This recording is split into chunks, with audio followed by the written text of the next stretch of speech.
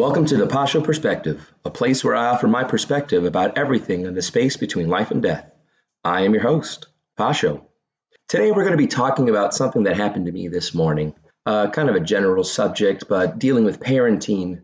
My middle son, who is 5 years old, dropped a plate on the floor. And the plate was one of those cobalt blue plates, dime a dozen, smashed on the floor. I was in the kitchen, made a huge popping sound, scared me. Anyway, I was in a hurry. I was trying to get to my classes, right? And, I usually try to leave at around 6:30 so I can get at my work about 6:45. And man, like at 6:27, this all happened. And, meanwhile, my wife is in the bathroom taking a shower, getting ready for work. And, all my other kids are at the table. Thankfully, at least they were sitting down.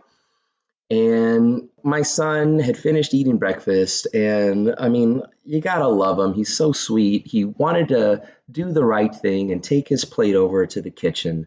And I guess, he got the process all messed up. And instead of getting down as I had told him to do before and then get his plate and cup, he tried to do a sophisticated move, tried to get down holding the plate in his hand. And I think it slipped out of his hand when he kind of lost his balance. Again, this is all conjecture because I was in another room. I really couldn't see it. Didn't really get a chance to talk to him before I'm recording this podcast. But he dropped it. It sounded like a belly flop. The thing hit and it shattered into a million pieces. So for today, my question is, why, man? Why sometimes am I such a jerk? I was talking to one of my classes today about this, that, parents are always learning. We're going over a story called A Chance in the World, which is a memoir about a kid who went through a really harsh foster care system. He had these mother and father, that just had so many rules. Like by the time we get into our excerpt, he's already at rule number 10. He goes all the way through 16, and there's no reason not to believe that there was more. So one of my students said something that, not all parents that are natural parents, not foster parents, but not all biological parents, really look out for the benefit of their kid. So I was trying to validate that point that, it's very true, unfortunately. You would wish somebody in the foster care system would take care of a kid that they volunteered to help. And you would certainly hope that a biological mother and father would want the best for their kids. But I can attest that I've seen plenty of parents driving up to parent-teacher conferences in Mercedes-Benz while their kids all wear holes in their shoes. With one of my classes, at least today, I shared with them the story about my son dropping the plate.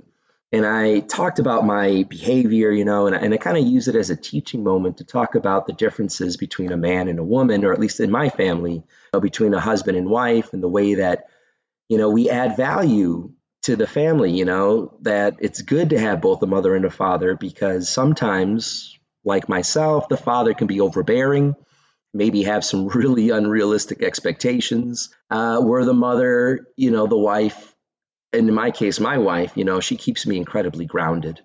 And, my reaction, and maybe it was because I was rushed on time. I'm not trying to, justify how I reacted. I'm embarrassed, and I shared that with my class. But I like to use it with them as a teachable moment, that I can learn, and I'll learn out loud, and I talk it through, and they come with me on the journey to realize too that when they make decisions, when they make choices, or when they do things or say things, it's not the end of the world. Learn from it. If you're going to make a mistake, if you're going to have failure, if you're going to, end a relationship and break up, yeah, you could be sad, but, at least get the lesson. Get the lesson on how can you avoid making the same mistake the next time. And so anyway, going back to my kid, I was sharing with one of my classes that, I too am learning, and I'm so grateful for my wife because, that's just how it is, and it's not even a husband-wife thing. I think it's just two people that really complement each other well, because one of my students told me that at his house, it's actually the reverse. If he dropped a plate or a glass or something, his mother would admonish him, and the father would then tell the mother, take it easy, relax. He's just a kid. It was an accident, and so that's what I like to have a conversation today. Like, why do I do that? And I am making an earnest attempt to, not respond always in the negative. But today I had a moment of weakness, And I raised my voice at my son, telling him like, what are you thinking? What are you doing? I told you to get down.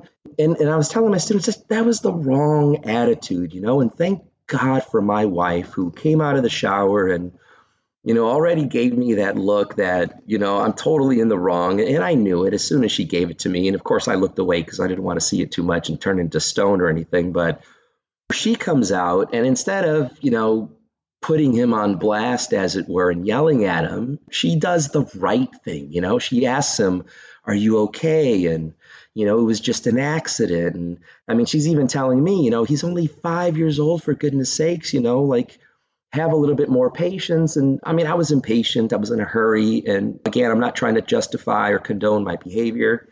But, there are variables. And when you're looking at things like this, you have to take into consideration those variables. But I was telling my students, man, that I wish I can ingrain this in me. And maybe some of you out there have the same problem, where the first reaction, it's not the right one. The first reaction, I'm like, what are you doing? And mind you, this is a dime a dozen plate. My first reaction should be like my wife. Are you okay? Is everything all right?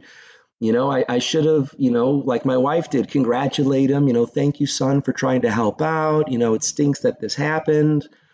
And so that's really all I wanted to talk about. The really the beauty in relationships of having a mom and a dad at home is at least you get that. And even if the roles are reversed, like in my other students, home where the mom is the tyrant, God, I hate to think of myself like that, but I guess it's apt. And the father is more, of the nurturer, that we complement each other. And maybe that's something we should take into consideration in our society, the importance of having dual parents in the home because you get to have then more perspective. And I'm trying, pray for me, folks out there. I'm trying to be a better dad. Every day is a learning curve. I even got home or got to work, and in my school, we do a minute of silence. And I like to take advantage of that minute to pray and give thanks to my God. And, I asked him, send him a little whisper to his heart, reminding him that his dad still loves him, and that I was wrong and I didn't mean to lift my voice and I care about him because I don't want him going the rest of the day, feeling like his dad is upset. Because, I mean, as soon as it was over and I got in my car, I mean, I already knew I blew up. He didn't do anything wrong. And so that's it. That's all I wanted to talk about today. Just wanted to kind of reach out to you guys and kind of share that story. And hopefully, it reminds somebody out there that if you're like me, you're not alone. Lots of us make the wrong choices, but at least at the end, like I am trying to do, get the lesson from it, right? Walk away being a better version of yourself. And so my hope and my prayer is that the next time any of my children make a mistake, good God, help me make a better response. Let me have a better response. Let me use it as an opportunity to remind them that, what, we're all human in this and we all make mistakes. And God bless my wife. She said all of those talking points, reminding him that I have dropped wine glasses. My father has done it. His grandmother has done it, and it really, it helped him out. And I wish I could have done that. I wish I could have started there. I'm still training myself to do it. And so any of you out there, if you feel the same way, just know, like me, you're not alone.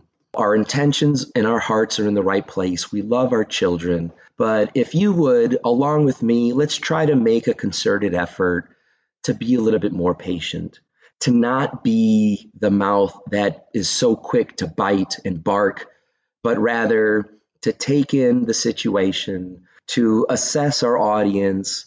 I should know my son has got such a kind and beautiful heart. He would never mean to do anything like that. And even if he did, that means something is wrong and I should talk to him about it instead of raising my voice, scaring him away from having an open conversation. So hopefully my little lesson today that I learned is something that you can apply to your life. God bless all you wonderful mothers out there and your nurturing personalities. And God bless you fathers out there who, like me, are just rabid and out of control sometimes. And also to the vice versa parents, the mothers who are like me and the fathers who are more like my wife. God bless all of you. And just remember, this is the human experience. We're all in this together. Just like I should be more patient and forgiving of my son, one of my students mentioned that I also have to be more patient and forgiving for myself. Because granted, I am a 43-year-old man, but I've never been a father until I've had these kids.